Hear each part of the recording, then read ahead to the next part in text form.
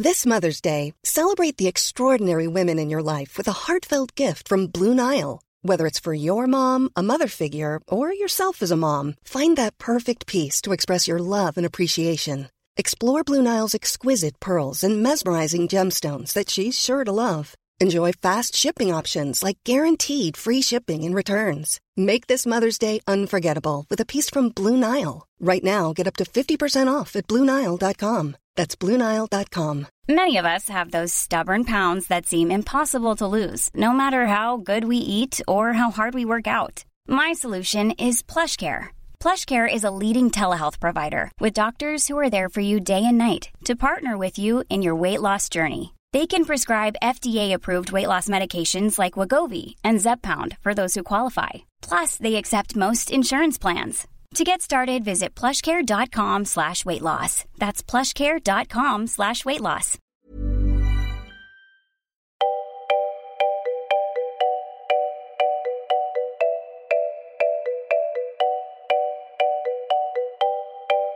Det här är Mellan raderna med Gide och Öman, en podcast om läsning.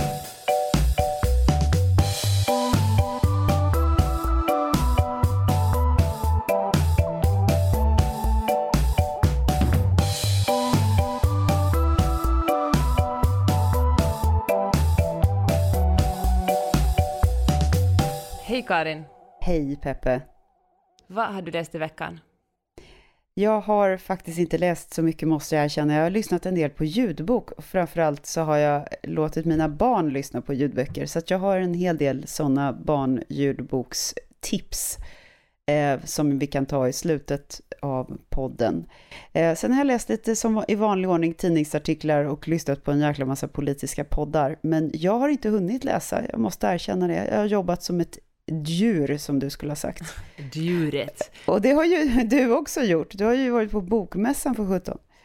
Alltså jag har modererat skiten ur bokmässan och det har varit så otroligt roligt. Det är spännande för att alla som jobbar på bokmässan, vare sig man är förläggare eller författare eller annars, har en sån här jargong kring att det är så jobbigt och tungt. Och jag fattar det liksom, för bokbranschen är ju hösten en intensiv tid med massa mässor och så ska böcker ut i julhandeln och så vidare och så vidare.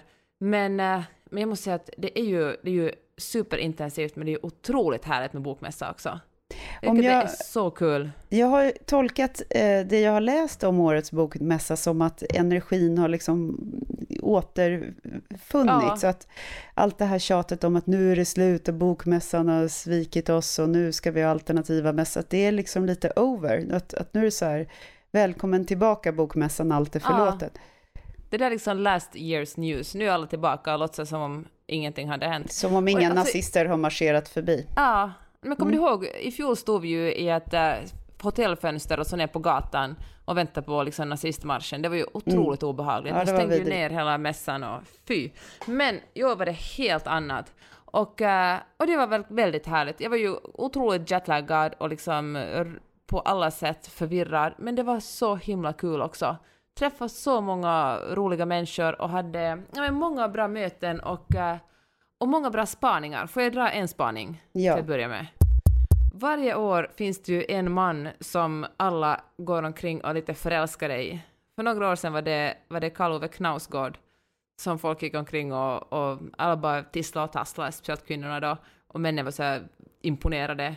Han gick omkring och så där rökig rockstjärna ut. Och han gick inte omkring, han gled omkring med ett entourage liksom. Och i år var årets Karl Ove Knausgård var Jonas Hassen Khemiri. Han var liksom superstjärnan i år som alla var kära i. Och man bara såg du honom på park? Såg du honom i VIP-loungen? Såg du honom på scenen där och där? Han är så snygg och han verkar så underbar. Han är liksom allt det här som Alex Schulman alltid har velat vara.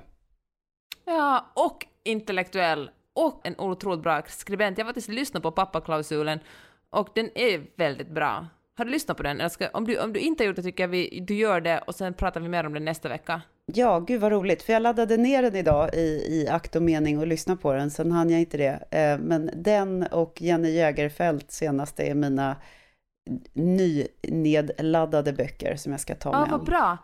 Jag träffar ju faktiskt Jenny Jägerfeld. Underbar människa. Jag känner henne väldigt bra. Ja, nu är vi bästisar. Ja. Nej, men jag modererade ett seminarium med henne och Gunnar Ardelius, och hon var ju verkligen otroligt trevlig. Och det var Gunnar för den delen också. Och så gullig. Och det är ju alltid lite så här... Eller kanske man modererar en diskussion, då är det ju bra om man verkligen älskar verken. Det är ju väldigt konstigt att sitta på en scen om man har hatat någonting som författaren har skrivit. Men det hjälper ju om man liksom ärligt tycker om det. Jag tycker att hennes Blixtra spraka blända, som är en vuxenbok, är väldigt bra. Och du vet, om man tycker att någonting är bra så går man omkring och vill liksom tala om den med alla. Och det var det flera stycken som också hade läst den och tyckte att den var alldeles för lång. Att en redaktör borde ha kommit in med liksom den tjocka röda pennan och döda en massa darlings. Men nej, säger jag. För mig håller den verkligen. Jag ska säga, jag har den här bredvid mig. Jag ska säga hur många sidor den är. 520. Men det är jättekul. Då ska jag se vad jag tycker om detta, eftersom jag alltid brukar framhålla att redaktören ska komma in med storsaxen. Ja. Och då ska vi se om även mitt kritiska öga, om jag kan låta mig bevekas. Du vill att alla böcker ska vara pamfletter egentligen. Precis. Skriv det där fast på 2 sidor. Ja, men du älskar ju också noveller. Ja. Det är ju liksom en vits, vilken slapp spaning eller vilken slapp koppling. Man kan väl älska noveller och tjocka böcker, förlåt. Nej, men jag älskar också många tjocka böcker, men när man kommer över 400 sidesbläcket så börjar det ibland bli lite sånt där ister som man kan skära bort, tycker jag. Även om författaren är helt briljant, som, ja men du vet... Ja, jag behöver inte nämna några namn. Skitsamma. Fair enough. Får jag bara fråga, var Jenny Jägerfeld den kvinnliga rockstjärnan då? Eller vem var den kvinnliga rockstjärnan, om det fanns någon? Vet du, jag tänkte också på det. Finns det varje år en kvinnlig rockstjärna? Jag vet faktiskt inte riktigt. Det fanns inga jättestora internationella författare där. Så, nej fan, vi utnämnar Jenny Jägerfeld till den. Ja, det tycker jag. Och sen undrar jag, nästa år kommer Jens Lapidus och... Jonas Hassen och Karl-Ove Knausgård har någon slags battle, tror du? Jag tror du skulle säga threesome. Det vore jättekul. Det är otroligt fint. Men just det, Jens Lapidus, han hör ju verkligen till den trojkan. Ja. Alltså, hör du, man kan väl bara hoppas. Vi som är oerhört populärförfattare och också snygga. Ja. Det är bara några få som får vara med där. En annan sak som jag pratade med mycket folk med på mässan var förra avsnittets diskussion kring Geir Gulliksens roman. Ja, Kräks i munnen-romanen. Nej, vad heter den? Ja, vi var ju väldigt hårda mot den. Och det alltså Nord och Franke, som är en otroligt bra podcast på Sydsvenskan. Jag träffade dem på tidningen Vis efter på Park. Nu säger jag inte här för att namedroppa, utan jag försöker säga det för att liksom skapa en stämning. Vi stod där och liksom med våra vinglas i händerna och så pratade om det. Och då sa de att de tycker att vi hade, nu snackar om dem som det ska vara en enda hjärna, men att vi var lite för hårda eller att jag var för hård mot Geir Gulliksen. Att den här romanen faktiskt lyfter mot slutet. Ja, men ska man tröska sig igenom en massa äckelgubbetrams för att ha lite kul på slutet? Det kan man väl, det är väl en vanlig kväll på krogen liksom. Faktiskt sant. Ja, men lite så resonerar. För jag kände mig så ängslig. Först tänkte jag så att herregud, vad ska Geir Gulliksen tycka om mig? Jag behandlar honom verkligen orättvist som inte gav hela hans bok en chans. Men så kände jag också, det finns ju faktiskt böcker som är bra från början. Alltså jag kan förstå den där provokationsdelen, att han vill verkligen provocera någon så mycket. Men då får han väl acceptera att då kan man bli så provocerad att man bara lägger ifrån sig boken, eller så blir man provocerad men intrigued och fortsätter läsa och var det inte allting. Jens Liljestrand eller någon annan sån här namnkunnig DN-recensent som twittrade också lite så här lättfrågande tweet om huruvida det var just det. Liksom, är man löjlig om man tycker att det är lite creepy med det här liksom, bröstmjölk i sexakten. Ja, och lite det. Men det fanns i alla fall en som höll med mig på mitt eget förlagen, och jag alltid middagar på min egen förlagsmiddag satt jag mitt emot en av förläggarna där, och han var den enda som stod på min sida i det här, att det är okej att lägga från sig Geir Gulliksens bok om man tycker att början är dålig. Jag står alltid på din sida också. Tack. I vått och torrt. Och vad hände mer då? Jag såg ju jätteroliga bilder i Mats Strandbergs Instagramflöde från det här Patrik Lundbergs svitfest som du sa att du skulle gå på. Ja, vet du vad? Jag skulle gå på den. Och nej, vet du vad? Och jag var till och med på park. Men fan, jag orkar inte gå upp 3 trappor. Nej, men Peppe. Ja, nu känner jag att jag skulle varit med, för där hade ju jag liksom bara stuckit en gaffel i ditt jetlaggade vad nu jag ska säga, det vet jag inte, öra, och sen så hade vi gått upp. Det gjorde ju förra året när du var ute med Ted och Kai. Du bara, nej, här går faktiskt ingen hem. Här går ingen hem. Ja, och tänk vad roligt vi hade med Ted och Kai. Ja, det var verkligen otroligt roligt. Jag hängde i och för sig mycket med dem. Men jag träffade Mats Strandberg på ett annat ställe, om det räknas. I ett annat badkar? Ja. Nej. Alltså, jag tyckte bara det såg ut som ett så glamoröst sammanhang. Det var bara en massa coola människor på den här festen. Och så tänkte jag, där är en som jag känner. Nej, fick jag inte ens. Jag fick liksom inte ens proxy skryta om detta. Jag är ledsen att jag har gjort er alla besvikna. Nästa år kommer jag kanske också vara med. Vem vet? Då kanske blir det måste du verkligen. Ja, men vad mer? Alltså, sen en väldigt rolig del var det när jag fick moderera ett seminarium med Hanna Widell och Amanda Schulman och boken The Diamond Year, som jag då står som medförfattare på. Och det var ju det var en väldigt kul situation att sitta och tala om den boken. Varför då? Nej, men jag har ju skrivit liksom största delen av den. Jag har ju skrivit den.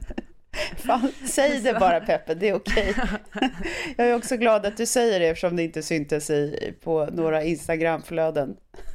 Okej, men då jag tänker så att mot slutet av en när jag modererar diskussioner, och mot slutet jag känner fan, nu är liksom frågorna slut. Så det brukar alltid fråga författarna liksom om skrivprocessen och deras bästa råd till aspirerande författare. Och det kändes som om jag inte kunde göra det nu. Men i nästa bok som du är medförfattare till, kan du trycka in lite sån här bröstmjölksex, tror du? Nej, jag tror Hanna och Amanda skulle... Nej, fan också. Jag tror att det skulle lyfta... inlämnat. Jaha, vad synd. Eller så är det så här, men det är så gjort det där. Nu är det något annat. Och vet du vad, det känns faktiskt som om det är gjort. Bröstmjölken är... Alltså, nu är paus på bröstmjölk, ja, faktiskt. Den har surnat, om vi säger så. Ja, den har sinat också. Nej, usch, det är vi glada för. Men hördu, på vägen hem köpte jag som vanligt det här ikonmagasin och filter för att han har gått och läsa på flyget. Och det slog mig att gud vad det är gubbiga tidningar. Och på något sätt, jag brukar ju älska dem. Jag tycker, när jag köpte det första numret av filter för jag vet inte hur många år sedan, fanns det ett så här 30 sidor långt reportage om grisuppfödning. Och det var så otroligt intressant. Jag har liksom aldrig kunnat förstå att jag skulle vara intresserad av grisuppfödning. Det var så väl skrivet så jag bara sögs in i det. Och sen dess har jag liksom verkligen älskat filter. Jag tycker att det finns något otroligt fint i att kunna skriva om ett ämne som personen som läser tidningen inte hade en aning om att hen var intresserad av. Och sen bara mata på och göra henne intresserad av det. Så otroligt bra. Och jag tycker att Ikon håller liksom en glossigare version. Lite kortare texter men väldigt bra reportage också. Men herregud så det var gubbigt. Alltså, om det finns någonting som verkligen avskyr i så här mansjournalistik, är det reportage om jätteunga miljonärer. Ja, alltså, fan vad det är tråkigt. Han som hittar på de där Daniel Wellington-klockorna. Den här jävla Filip Tysander, eller vad han heter, Lysander. Han alltså har varit på omslaget av varenda jävla tid. Men hallå, han är liksom 27 och han är säkert jättebra på att bli rik på klockor, men snark. Han har en jättefin våning liksom. Men det är så otroligt så här sucking up till målgruppen på något sätt, eller vad det nu är. Jag vet inte vad det är. Det måste det vara. Det är någon slags manlig fascination för fantasi, andra män som är... det är ju det. Ja, men och det är bara killar, alltid bara killar med de här killarna har bara killkompisar. Så det är bara massa killar och så är det så här liksom supersnygga bilder som ska verka så, vet du, lite så här som alla svenska tidningar också vill liksom imitera Vice, vet du. Så man så killar som sitter i ett rum och det är lite stökigt i det här rummet och det här är liksom, och man vet att egentligen är de miljonärer. Det är väldigt så här och... stylat, ostylat om man säger så. Ja, exakt det. De är lite bakis för de har varit i Vegas i helgen och det är så tråkigt, det är så förutsägbart och så tråkigt. Det är liksom, herregud, sluta med det. Och det är verkligen, det är bara killar som pleasar andra killar. Det påminner om ett annat fenomen, jag som kommunikationschef. Varenda jävla gång jag ska hålla i något event åt en arbetsgivare eller en uppdragsgivare när jag var konsult eller så, om man ska prata om så här, vilka ska stå på scenen. Det är samma människor, du vet, det är exakt samma så här, men han som, den här killen som startade lalala så här. Eller killarna som startade dö. Och de tjänar ju massa pengar på att starta det där. Man bara, men herregud. Vi ska, vänta här nu. Var det inte folkhälsa som vi skulle prata om? Eller kollektivtrafik? Eller musikbranschen? Eller något? Nej, det spelar ingen roll. Någon jävla människa som har blivit miljonär. Det är mycket, mycket, mycket viktigare. Okej, men vad kan de lära oss förutom att de hade en jäkla tur? Liksom. Alltså det är på något sätt så slappt. Det är så slappt att välja samma människa hela tiden. Det är liksom, det är så, man måste försöka bättre. Det behövs lite mer engagemang och lite mer kreativitet innan man väljer människor att skriva artiklar om eller att stå på scenen. Kan vi tala om en person som visserligen inte uppträdde på bokmässan men som skrev en otroligt bra essä på Sveriges Radio, P1, alltså Tone Schunnesson. Ja, du skickade mig länken till hennes essä och det är alltså på Eko, vad heter det? Obs kulturkvarten, va? Eller hur? Det här gamla formatet, Obs tror jag det heter numera. Med en författare som läser in den 10 minuters essä. Alltså så fruktansvärt bra. Och vad heter det nu så att ni kan googla? Vad är kärlek efter Me Too? Men jag kan lägga upp den på Facebook-sidan också. Ja, men gör det. Fantastiskt. Bra. Jag tycker att Tone Schunnesson skriver då om, hon läser om en ex-pojkvän som har blivit outad i efter MeToo-uppropet och så ser hon har liksom inte haft någon kontakt med honom på många år, men hon ser plötsligt att det som hon kände när de var tillsammans fick hon bekräftelse nu genom andra kvinnor. Och jag kände att det är så klockrent beskrivet, för att för mig handlar MeToo inte så mycket om att hitta förövare, det handlar visserligen också om det, men att få liksom en bekräftelse om att man inte är ensam, man är inte ett ensamt offer eller ensamt ufo, eller det är inte bara jag som är drabbad av patriarkatet och mäns sliskiga händer, utan det är från allihopa. Det är liksom hashtag alla kvinnor.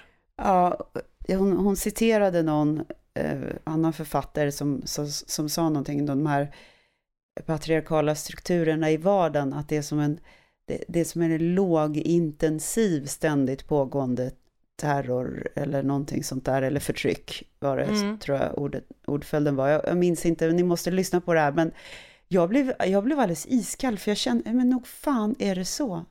Jag kan inte nämna någon av mina egna relationer eller någon annan av alla vänner jag känner som har liksom heteronormativa relationer där detta inte förekommer i någon mån. Det finns helt enkelt inte. Nej, alltså det är så sjukt. Ja, det är så sjukt, men vi är så blinda för det. De här små grejerna liksom.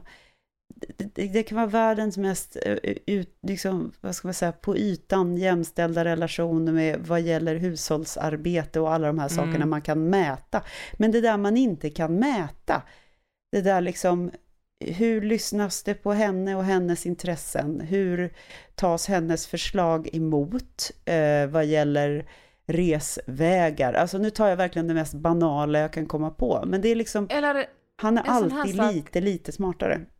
Som mäns vrede, eller hotet om mäns vrede. Hur man som kvinna antingen kan välja att hålla käft eller bara göra den här grejen som man ska tråkig, eller i någon form ta emot mäns vrede eller mäns hot. Jag tycker att det som nu händer i USA när vi spelar in den här Brett Kavanaugh, den här domaren som antagligen kommer bli invald i högsta domstolen, alltså ett livstidsämbete, hur otroligt, när han kände sig hotad, när han märkte att herregud, jag kommer kanske inte att få det här.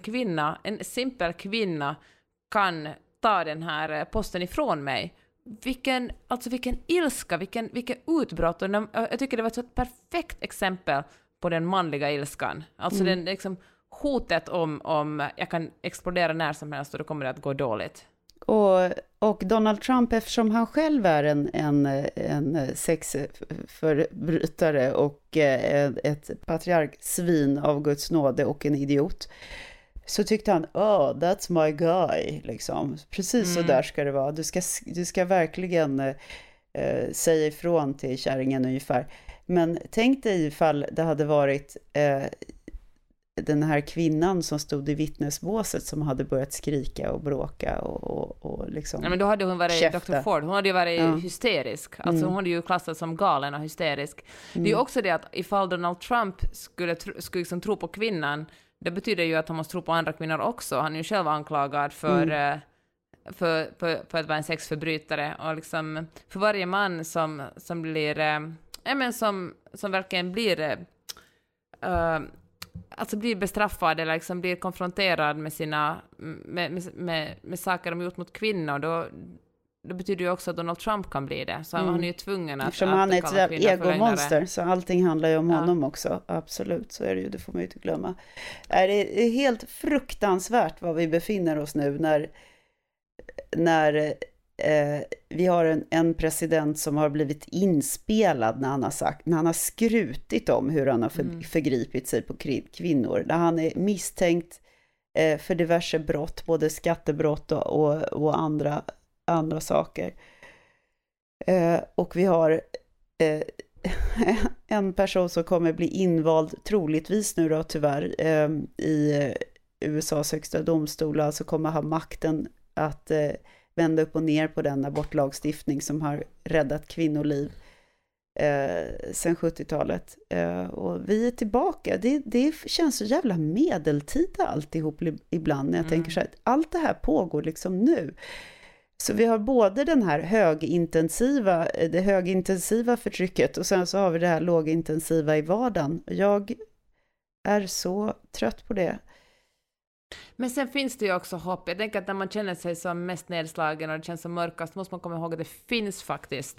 Det finns också hopp. Det finns folk som kämpar emot. Jag tänker på hur i Sverige, hur Camilla Läckberg hon blev inbjuden till Malou von Sivers och tackade nej på grund av att Malou von Sivers nog hade intervjuat Fredrik Virtanen, men inte Cissi Wallin som då anklagade Fredrik Virtanen för att ha våldtagit henne. Och hur det verkligen ledde till att Cissi fick komma till programmet och prata. Jag tycker att det finns liksom det finns folk som protesterar och där protesterna verkligen leder till någonting. Apropå det vill jag tipsa om Clara Henrys alldeles färska bok, den här Mot framtiden, en simpel guide till att krossa patriarkatet. Jag tycker det är så bra. Den kan man ladda ner och jag har laddat ner den till min tonåring. Men så här enkel kommunikation, så här är det. För det är inte alla unga tjejer som faktiskt är så himla politiskt medvetna och intresserade av att vara det. Och sen så drabbas de av någonting och då kanske de liksom börjar vakna upp och tänka, är det jämställt? Är den jämställd, den här världen? Jag tror att det kan vara ett bra sätt att göra folk medvetna då, tjejer som följer de här olika vloggarna. Alltså jag tycker att det handlar också, alltså ett stort problem är att vi lever i en så otroligt individfokuserad kultur där allt handlar om enskilda individer och man ser liksom sällan sammanhangen. Det är liksom, eller jag tycker alltså, historien måste ju ha en personlig förankring ofta för att de skulle bli intressanta och människor skulle relatera till dem. Men när allt handlar om enskilda händelser och enskilda individer är det svårt att se strukturerna och förstå liksom att det här är någonting som verkligen drabbar oss alla. Och jag tycker att för ett sätt att förstå patriarkatet är verkligen att försöka se strukturerna och sluta tänka mer på kollektivet och mindre på individen. Kommunistiska ranten för idag. Jag försökte lyssna på ytterligare en Nobelpristagare. Det misslyckas varje gång nästan. Åtminstone nu igen då med Mo Yan. Den här Kazuo Ishiguro gick ju åt skogen. Och sen så var det ju han den där Patrick Mondiano tyckte jag också var dötråkig. Och så är det Mo Yan. Så jag liksom försöker beta av. Och en gemensam faktor i de här 3 författarskapen är att det är inte en enda jävla kvinna med i böckerna. Och det blir så tråkigt. Det är så tråkigt. Och den här liksom olika bönderna som vitlöksbönderna på de olika kinesiska slätterna, och sen så kommer det olika soldater från Maos kommunistarmé, och det är olika angivare och så här, och inte en enda kvinnlig karaktär förutom kanske en dotter som sitter och gråter på ett trappsteg eller någonting. Det blir för tråkigt. I'm sorry. Jag orkar inte. Nej, orkar med alla gubbar.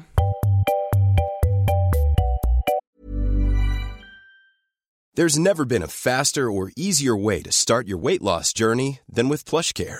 PlushCare accepts most insurance plans and gives you online access to board-certified physicians who can prescribe FDA-approved weight loss medications like Wegovy and Zepbound for those who qualify.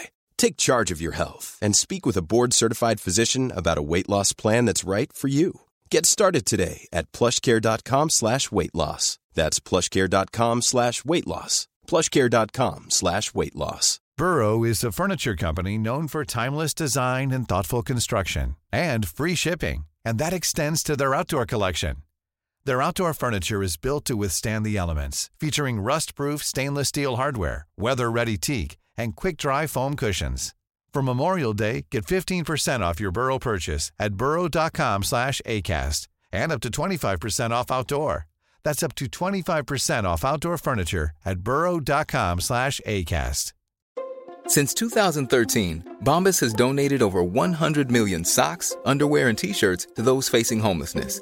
If we counted those on air, this ad would last over 1,157 days. But if we counted the time it takes to make a donation possible, it would take just a few clicks. Because every time you make a purchase, Bombas donates an item to someone who needs it. Go to bombas.com/ACAST and use code ACAST for 20% off your first purchase. That's bombas.com/ACAST, code ACAST.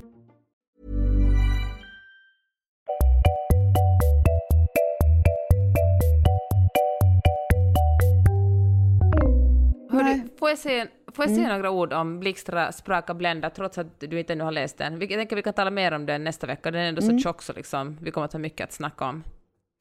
Den handlar om huvudpersonen Penny, vilket gjorde det otroligt svårt att moderera en diskussion för att säga, Jenny, kan du berätta lite om Penny? Som inte alls har några likheter med dig. Nej, men precis.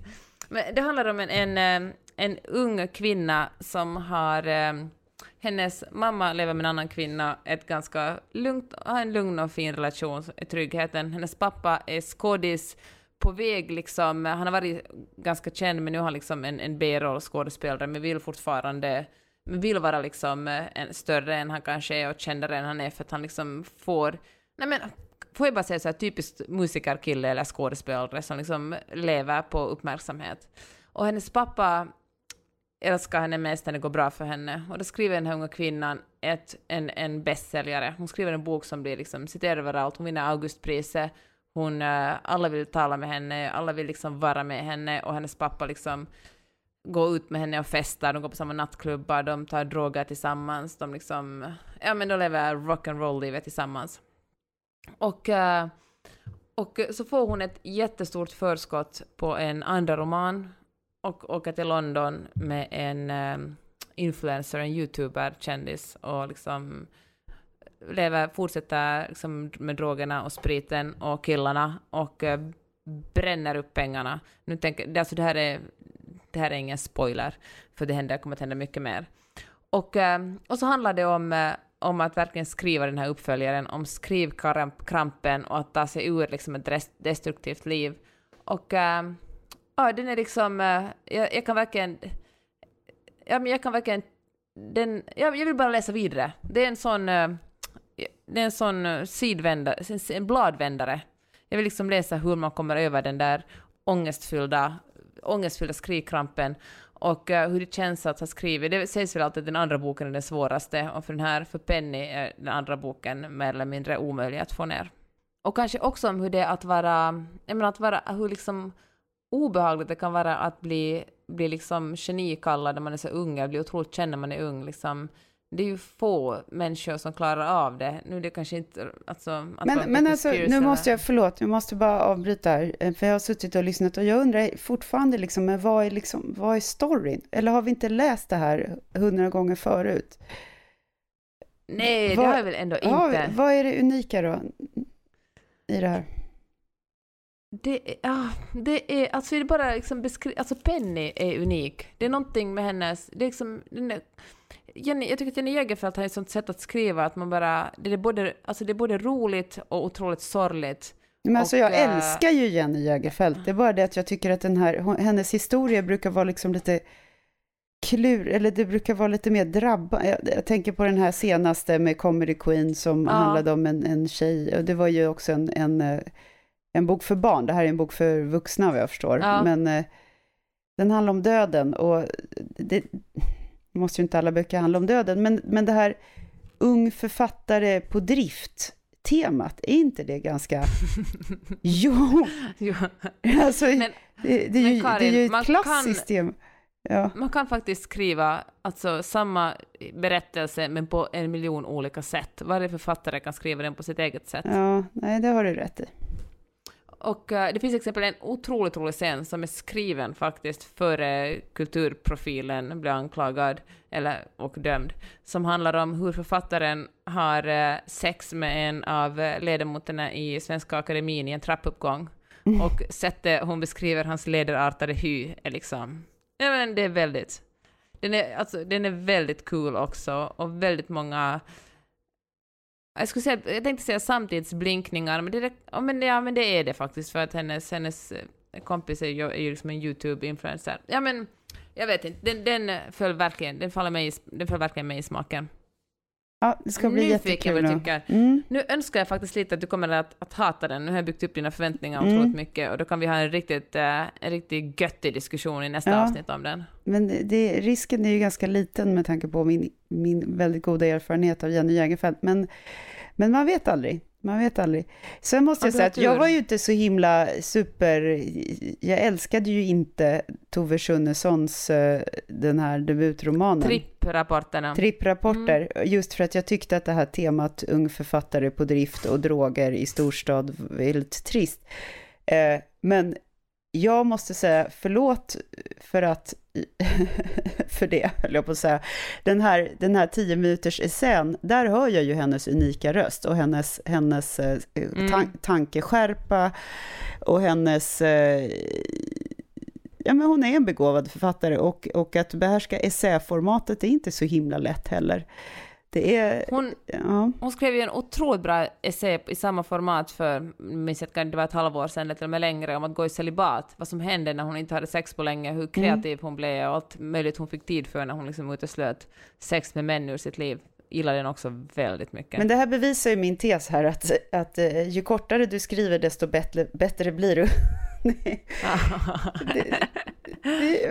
Det ligger ju något i det. Hon kanske ska börja twittra.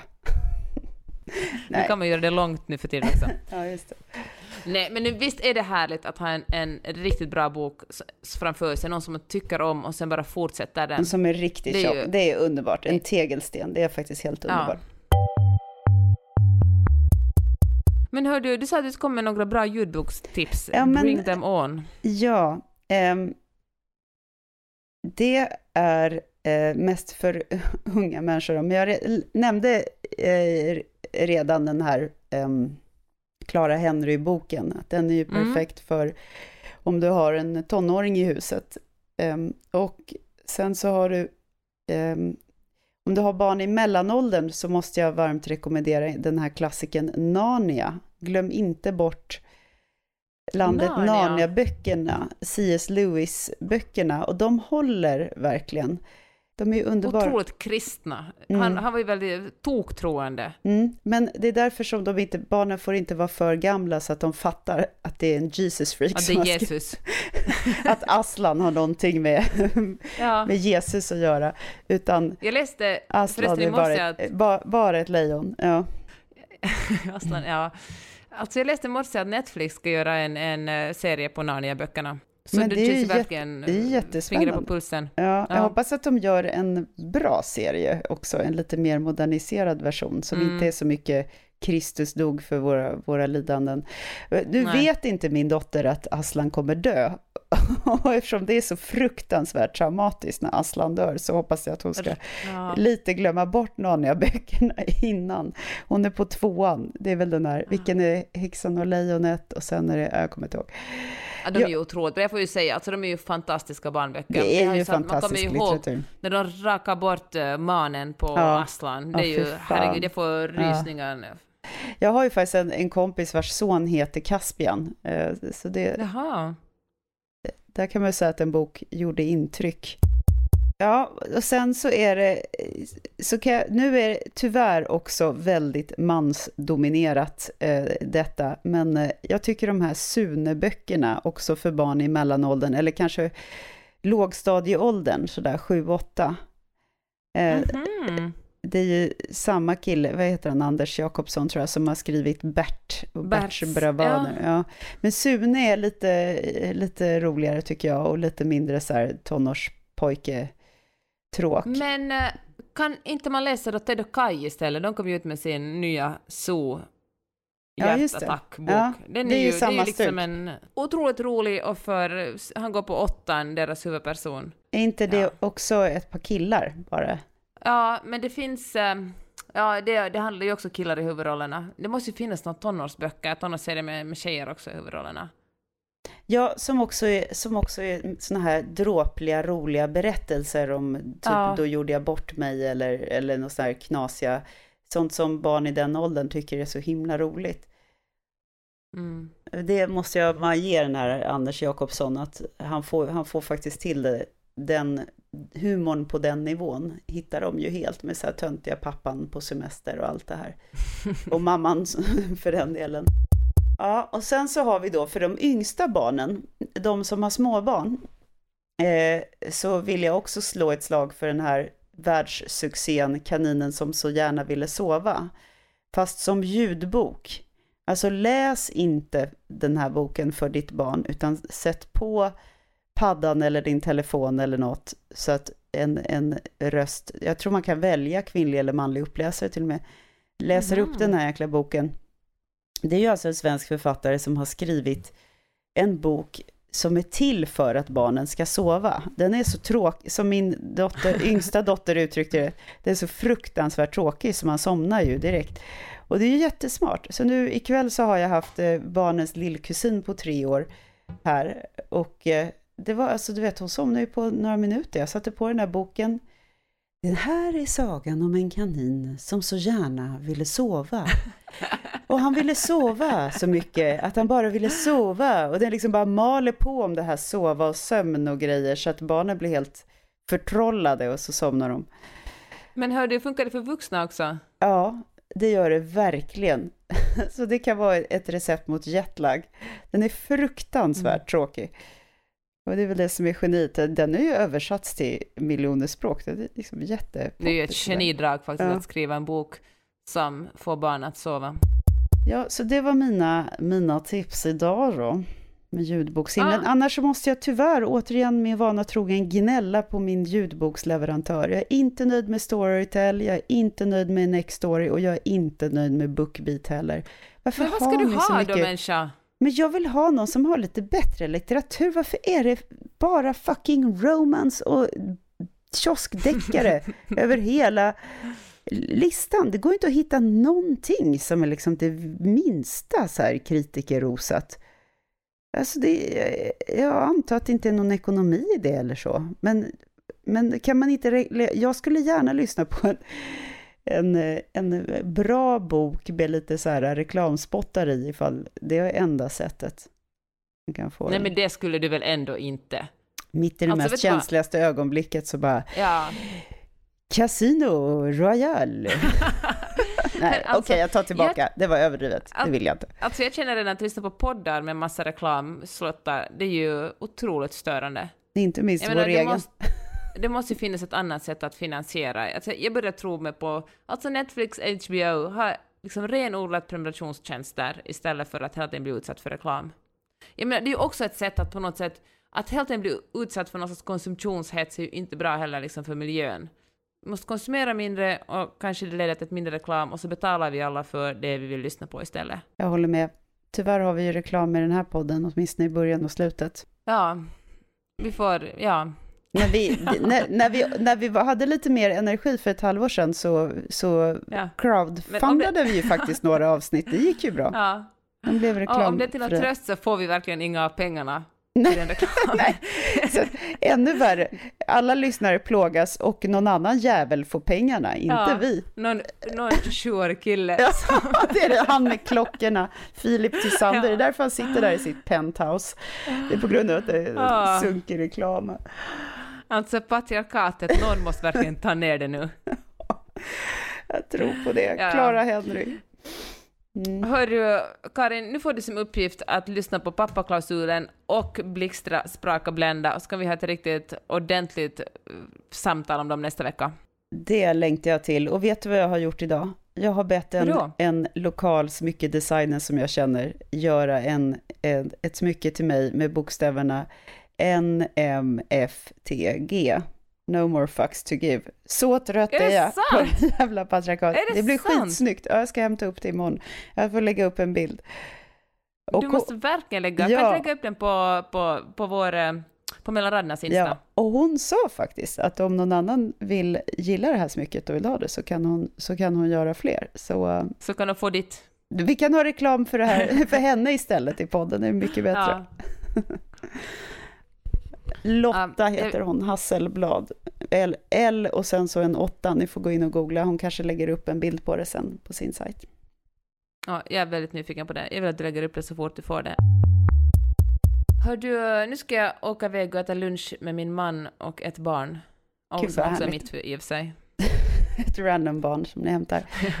Ja, det låter jättemysigt, Peppe. Jag ska gå och lägga mig. Det är fredag. Jag har haft en 3-åring hemma. Jag är för gammal. I'm too old for this shit.